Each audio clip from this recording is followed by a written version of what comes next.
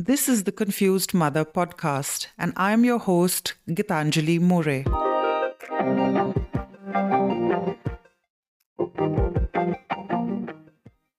I started The Confused Mother because I struggled to find realistic information on parenting and pregnancy. It was difficult to find other mothers going through what I went through. With my work, I offer parents in Germany support in their journey. There is so much confusing information about services and support you can receive from your insurance and the state here, including Kindergeld and Elterngeld, or child benefits and parental benefits. So I have created online video tutorials simplifying all of this for you. Get them on my website now, theconfusedmother.com. Motherhood changes us in so many ways. We completely transform as human beings, and it is a life-changing experience. We often leave behind a big part of our pre-baby identity. I'm sure many of you stay up late at night after everyone has gone to bed to enjoy some me time, to do the things that you used to do, like watch TV, read a book, do a pedicure, eat junk food, basically anything that's part of your secret single behavior. Today, I'm talking to Annie Xystouris about this and more. Annie is a health coach for moms. I want to talk to her about her work, but also about her own transformation experience as a mother from Cyprus, living here in Germany. Hi, Annie, and welcome. How are you today? Hi. Oh, thank you so much for having me here. I'm excited to talk to you. I'm doing great. Thank you. How about you? I'm good too. Thanks. So, Annie, could you tell us a little bit about your experience coming to Germany and also what it's like being a parent here? Sure. So I've been living in Germany for almost 5 years now, and I had both of my kids here. So I have two girls. My eldest is 3.5 years old and my youngest is 8 months old. So I got pregnant and gave birth here in Germany. My experience here in Germany, I would say it's been great. I don't have too many complaints with how the system works here, let's say. I can't compare it with anything else because, as I said, I had both of my kids here. If I compare to friends of mine who live abroad, I really enjoyed, for example, having options as to where I could give birth. I gave birth in a birth center both times, like a Boots house. You know that, right? You Yes. know what A birthing home. Yeah. Yeah, exactly. So I found having that option great, and it was what I found was best for me. I also valued having a midwife, which is not something that you get in most countries. A midwife coming to your home every day. The fact that everything was covered through the healthcare system. There were so many things that I thought were positive. So I would say that my experience has been good. In terms of raising kids here, again, I can't compare it to anything else, but I would say that I really enjoy, for example, all the playgrounds that the city has to offer. I'm in Berlin, because you said Germany, but in Berlin. All the playgrounds, how green the city is. But I'm slowly discovering the system. So I will be able to say more once my eldest goes to school and all that. For the moment, she's in kindergarten, and things are going well. But overall, I would say my experience has been positive. But that's how I think raising kids in Germany is like. But raising kids anywhere is very difficult, and that's how I chose to work with moms, because you asked specifically about my experience here. So I can't say that I'm finding living in Germany in particular hard. In fact, what brought me to health coaching for moms is a conversation that I had with two friends of mine who don't live here, who actually had to go on antidepressants when their children were, I think, 2 to 3 years old. And I remember looking at them. This was before I had my children. So I looked at them and I thought, gosh, you look so exhausted. You don't look like yourself. And of course you need help. Of course you went to your doctor probably crying, saying, I can't live like this anymore. And they gave you antidepressants. And by the way, I have nothing against antidepressants. I remember when I looked at myself in the mirror one day when my eldest was, I think, one, when she started going to Kita and I had a bit more time, I looked at myself and I couldn't recognize myself. I was also so exhausted. I didn't feel like myself. I had lost touch with who I was. And I made a promise to myself that I was going to take care of me, because I know that taking care of myself makes me a better mom, and that I would help other moms do the same, so that they don't have to reach the point of needing to take antidepressants to be able to cope with life. Yeah, I totally get that. I mean, you're unpacking so many things in in what you're saying right now, because for me also as an Indian mother, when I came here and it came time for me to take these decisions and find out about what it was like here, I was amazed at how many benefits there are for parents, for expecting mums, and for new parents, and so on. And for all the listeners out there, I've also written a blog article about the benefits that are available, not just financial, but even other support that is available to parents. And one of them is now Annie, that that you can definitely turn to if you need help in this respect. About being tired and exhausted and overwhelmed by being a new parent, I think that we underestimate this before we actually become parents, right? We underestimate just how much we are going to get stretched. And that's why everybody talks about this whole thing of needing a village to raise a baby, that we're not meant to do it alone. And if we find ourselves in such a situation, it can easily reach a stage of burnout very, very soon. Yeah, but I think Right? it's so yes, definitely. And I think it's so important to open up the conversation and be honest about these things. Because frankly, before going through it myself, I didn't see that many women being very honest about how hard it was. Most of them were putting on a brave face. Because society, I think, also has not made it possible. There's very little open room for women to actually talk about their experiences in an honest manner, which is exactly one of the big motivations behind me starting this project with the podcast and with The Confused Mother as well, is essentially to create the space where mums can talk openly about what they went through. And there's still such a big stigma around it, about things like birthing trauma and postpartum depression. There's very little awareness because of it as well.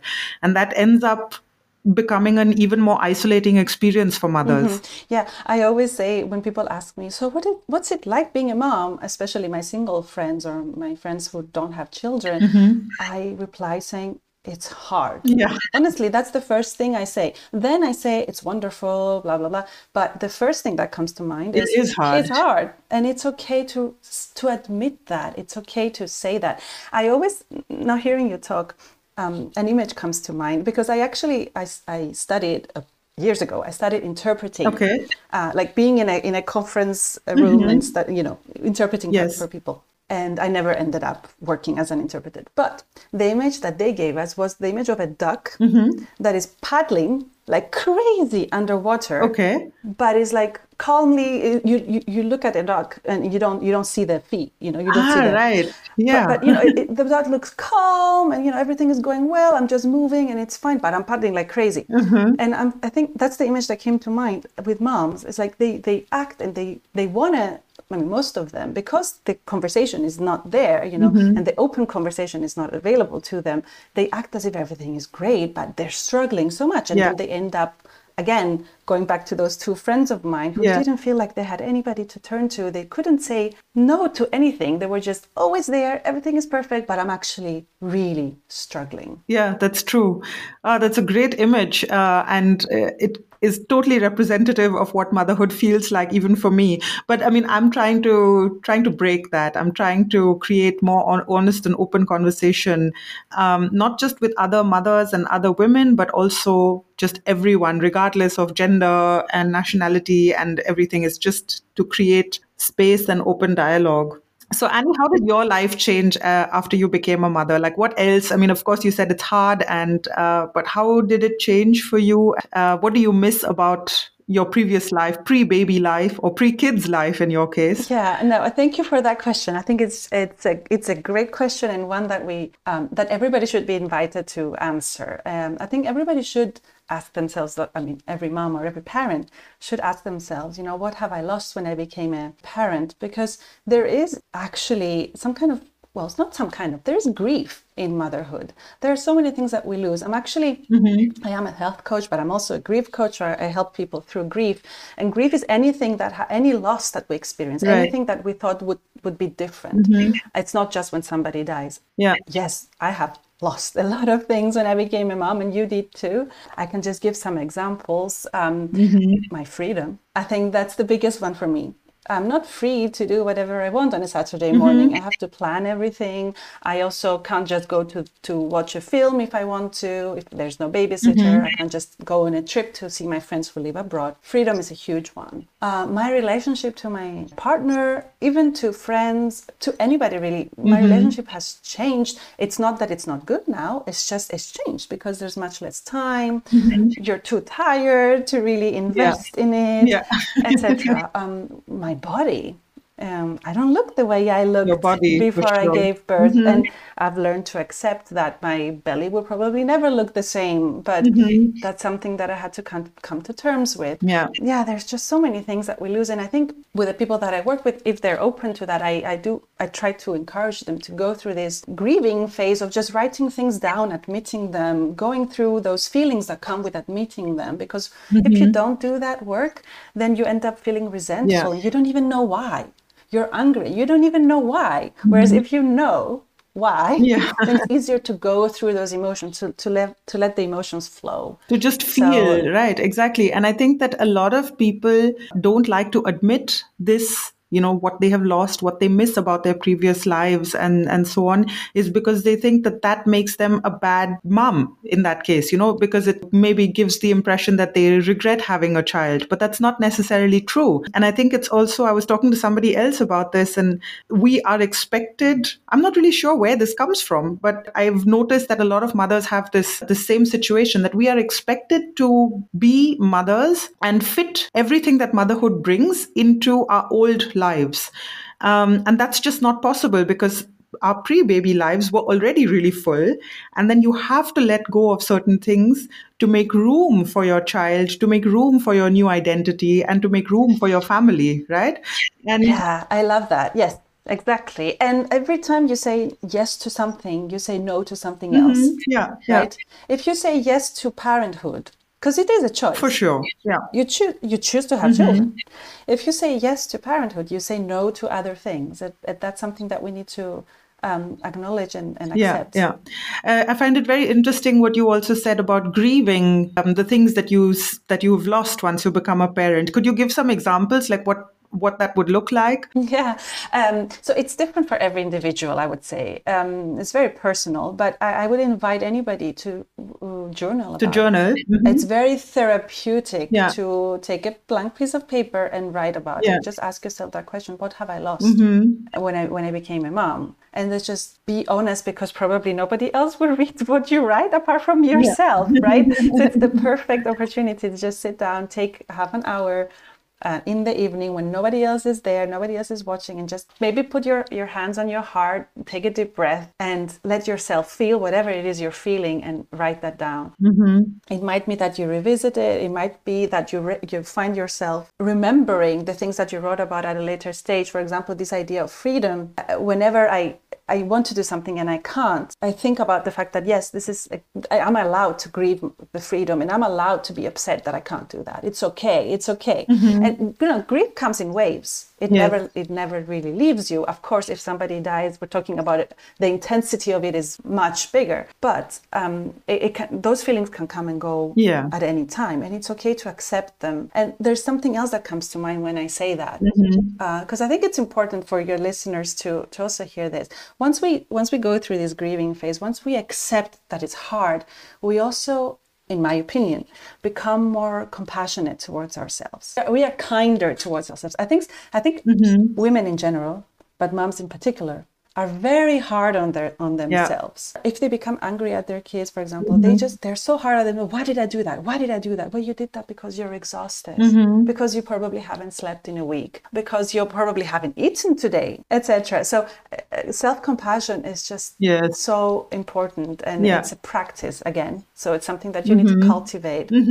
Yeah. I think that also this whole aspect of being the perfect mother, I think that is something that puts us under a lot of pressure as well, that you have to have a clean home, you have to always cook fresh, amazing, super yummy meals, your child has to be really well taken care of, your body has to look fantastic, and you have to have a super thriving career, and everything has to be perfect. And I think that is something that is one of the biggest reasons why we moms struggle so much. And while I see that journaling is a really great way to deal with the guilt and also the grief that you mentioned, but I think that it also helps to talk to other mothers and hear about their experiences, because once you start talking about these things is when other people open up, and then you realize, hey, it's not just me. Basically, every other mother feels almost the same way, and you just have to give it a moment and look behind all the perfection or whatever you think. Exactly. And I think that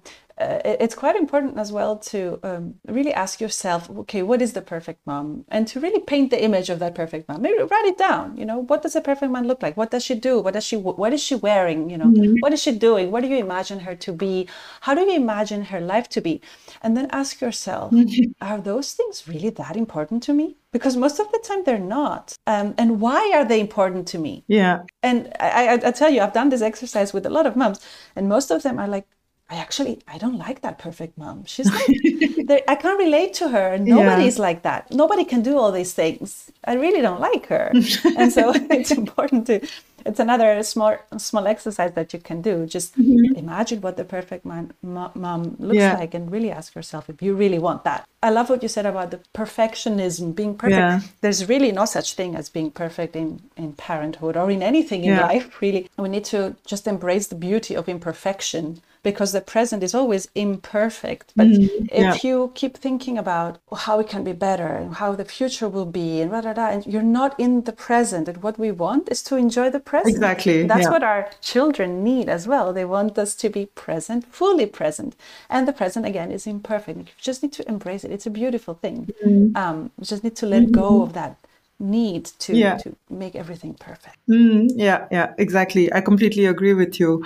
So Annie, how is it for you? What is your experience with being an imperfect mom, dealing with losing some parts of your life, and have you managed to kind of recover from that or come back from that? That's a good question, because I'm going through it the second time. Right.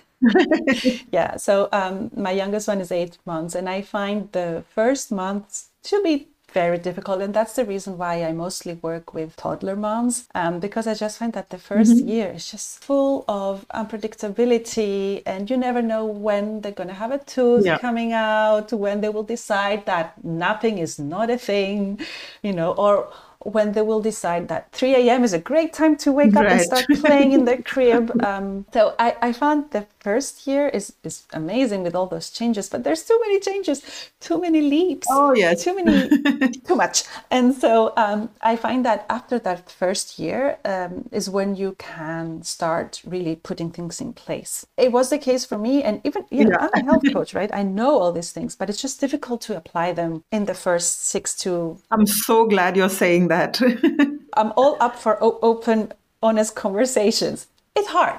Let's not expect things to be perfect or be close to perfect in the first year in terms of taking care of ourselves. We can't really do that much in the first year. But after the first year, there's plenty that we can do. I loved your introduction about staying up at night, doing the things that you used to do before you became a mom.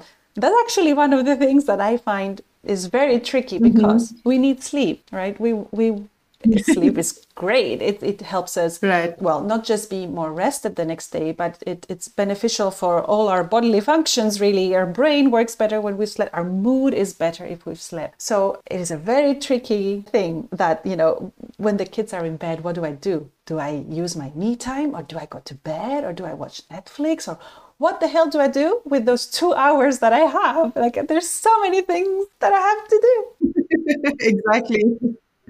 Because that your children or child is going to wake up, no matter how late you go to bed. Your child is going to be like, hey, I need food, I want to play, or whatever else, and you have to still be up and ready to go at any minute. Exactly. And I'm not saying that you should go to bed at 10 every day, but I would say it would be, try it. That's not just me saying it, but make it the exception that you stay up late, because we forget. I really think that we forget what it's like to have and to sleep for 7 to 8 hours. We forget what it's like, and we think that it's okay to go through this to go through life on like 5 hours or 6 hours, because we're used to it. But actually, once you go back to the 7, 8 hours, you crave it so much because you remember what it's like, and you're like, oh my God, I went to bed at 10 and I feel like a different person. Yes, Yeah, because for sleep is sure. important. So you can, and I've tried to prioritize sleep. And yes, it's not always possible, but I try to go to bed early, for example. I try to not just eat leftovers, because I know that's a thing for So important. so many moms. They just don't have time to cook, or they don't feel like cooking, or they have other things to do at home, so they just eat leftovers. But that's not a full meal. It leads to us relying too much on sugar throughout the day. Right. So just having balanced meals as much as possible, prioritizing So your true. food as well. You probably take a lot of time to prepare a good meal for your toddler or your child. So do the same for you. You deserve the same. And I think the very important part to remember or to actually acknowledge in all of this is that sleep and diet are the biggest and most important parts of self-care for moms, especially because I have written, I think, a blog article, or I don't know, somewhere I've written, self-care is not a bubble bath. Like I don't need a bubble bath, and I don't need a spa day. I need to just organize the life that I have right now, and just do that in a sensible way. So what I do with the whole late nights thing is, I try to kind of mix it up a little bit. So some nights I go to bed early, and some nights I say, okay, I'm gonna sit and do a pedicure or watch TV or something like that, Yeah. and it works. Yes, as long as that's not your everyday, as long as not every night looks like that, and you always go to bed at 1. I know I've worked with moms that just always go to bed very late and they only sleep for 5 hours, and then they wonder why they're exhausted. Well, because sleep is important. It's important for your children, and they also don't underestimate the power of the bedtime routine, that you have a bedtime routine for your children. You need one too. You need to relax and calm down. So interesting that you say that. I never actually thought of that. Yeah. Hmm. I have all sorts of examples on how our children can teach us so many things, on all levels. Yeah. Yeah. We prepare the best food for them. We also need the best food for us. We help them go to bed so that they have their 12 hours of sleep, well, or 11, whatever. We also need our 7 hours of sleep. Yeah. Another one, because I mentioned food, water. Drink water. If you're dehydrated, Yeah. you might get headaches, you might be unable to concentrate, you might, I don't know, your mood might be not so good because you haven't had enough water. So Yeah. Yeah. drink water. It's simple things. And I always tell people, when I say I'm a health coach and I help moms, they say, but I don't have time to work on my health. It's not a question of adding more things to your very, very busy schedule. It's just, adjusting what your everyday life looks like, optimizing. Optimizing the life that you already have, right? I Yeah. mean, what you're saying, making special food for your child, I almost never do that. Our daughter has always had the same food that we eat. What we usually do is give her the low salt, no spice version, and then we add whatever we want for ourselves. She just gets a bowl of the plainer version of the food, and that's it. It's just that sometimes if she's not Yeah, in the but mood, then she gets sure. oats or berries or I don't know, whatever else she wants. Yeah. Yeah. No, but what I mean by that is you probably will not give crisps to your child every day. Yeah.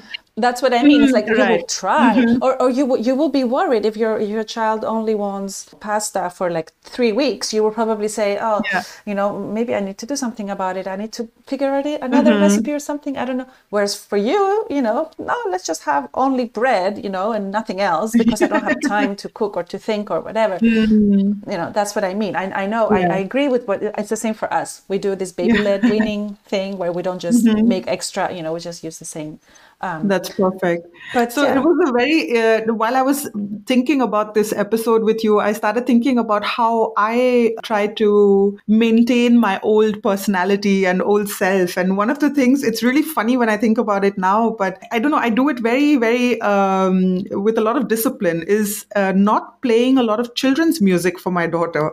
So I sing a lot, and even in the Kita, we got the feedback that she dances a lot, and she she really loves music, and it's because we both love music as well. And I said that I hate kids' music. It's so annoying, and I'm just not going to play it for her. So even her lullaby is a song that I love singing. It's "Dream a Little Dream" by Doris Day, and so she has listened to so much music that we listen to in our everyday life. I mean, 90s music is what we grew up with, and that's basically what she's growing up with as well. Of course, she gets kids' music in the kita and with her dad and stuff, but that was something that I said, that's just not me. I'm not going to do that. No, but I find that great because, you're doing, it's actually a good thing to think about, what is one activity that will be fun for both you and your child and you can do together. And because very often we do things for them, but we don't think of ourselves. And it's very important that the things that we do when we're in their presence, which is like 90% of their time, if possible, is also enjoyable for us. So I really like that example that you just gave. Yeah, it's a great one. It's just so funny because it's a very unlikely situation in which you feel like I have to be myself, but in my case that's kind of what has happened. Yeah, that's a great example. And again, an example of you're not adding anything. Exactly. You're just adjusting what is already going on. And it's just a very important question to ask yourself, what brings me joy? What used to bring me joy? And I can tell you the majority of the moms that I have worked with, I would say 95%, honestly, their answer to that question is, I don't think I've done anything else other than momming for the past year or 2 years. But obviously the people that work with me are people that need support, right? So I'm not saying that it's the case for everybody, but do something else other than momming, Something for yourself. Something to remind you of who you used to be and kind of coming back to that at some point. I love reading books, for example. I can tell you the book that I'm currently reading, it's been there for 4 months because I only have the energy and time for 2 pages, but still I do those 2 pages. Still I read them. And that brings me joy. It makes me happy. I'm glad. And it's okay. So it's okay to do small things. They don't have to be big things. We don't have time for big things. Annie, do you have any good resources that you would share in this regard, about grieving, about parenting in a way that kind of still stays true to yourself, or any of the topics that we discussed today? I mean, that's a great question, and it's difficult with regards to health. I actually don't have so there aren't any books that are, or maybe there are and I haven't read them, but are really targeted towards moms. The Postpartum Depletion Cure. It's written by a doctor and it's an actual doctor that talks about how mothers can be depleted and what kind of help they might need. And he doesn't just talk about blood tests and supplements that you can take and things like that. He also talks about having a sense of purpose, sleeping enough, exercising, all the things that I work on, the lifestyle, let's say. It's actually one book that I really tell everybody to go buy. It's written by this woman called Janet Lansbury. She talks about an approach called respectful parenting.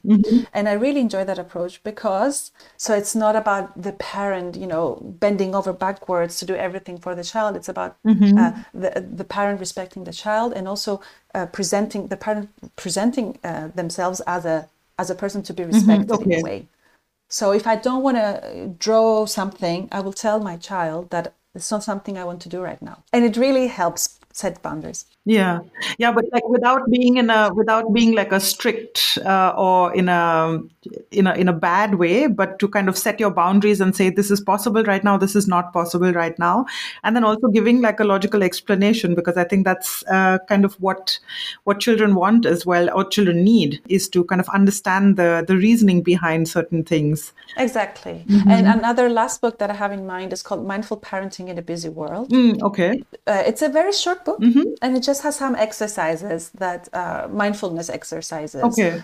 Because there are many opportunities when we are together with our children to be mindful. And my toddler is like 3.5, and she already knows that after a tantrum, which happens unfortunately often, we take some deep breaths and we're mindful. And we'll look at something together and we take three mindful deep breaths. So there are practices that you can do together with your child. So that would be some resources. There are so many, but some that come to mind. I'm sure. Yeah. Just your favorite tips. Yeah. Speaking of tips, Annie, do you have one piece of advice that you would, I mean, you've shared so much information and so many tips on through the experiences of your clients, through the experiences of your work and your own life. But if there's one tip that you would like to give the confused mothers that are listening in, what would it be? I'm going to share something that happened a few days ago, shortly. So there was a post in a Facebook group about a mom feeling like she was not a good enough mom because she was following all these influencers, on Instagram, doing all these things for their children, and she felt like she never had the time or the energy to do all that. My reply to that message got like 80 likes. Why? I only said a very simple thing. Those are for inspiration, not comparison. Don't compare yourself to other moms, and also especially not to the moms on Instagram, because they're making money out of posting and they look like everything is amazing. They look amazing, but guess what? There's filters on Instagram that make you look good. Of course. You don't see the dark circles under the eyes, and that's your job. So stop comparing yourself to other moms. You do you do things your own way, and you don't have to be perfect. Embrace the imperfection, and if that means putting your phone away for most of the day, then do that. I do that. I actually leave my phone. We have like 2 floors. I leave it at the top floor, and I don't look at it because I'm very much obviously drawn to it. We're hooked to our phones. But when you go on Instagram and you just look at everybody's perfect reel, not a great idea. And it's a recipe for you feeling like you're not enough, and you are enough. We are enough. That's great advice, that you should use social media for inspiration and not comparison. That's a great message to leave with our listeners out there. And I think that this is one of the things that I also follow on Instagram, is that my pictures are not perfect. My reels are not perfect. I am not perfect. And I show it like it is. I don't use filters. I do my own little weird edits, and it works in some cases, and in some cases it's a total failure. That's how it is. Okay, Annie, it was such a pleasure talking to you. Thank you so much for your time. And I will put your details in the show notes, and I hope that people find some inspiration on your website as well. You're welcome. It's been a pleasure, really. Thank you so much. I hope you enjoyed the episode. Subscribe to my podcast and do consider leaving me a rating. Find more information on my tutorials and workshops on theconfusedmother.com.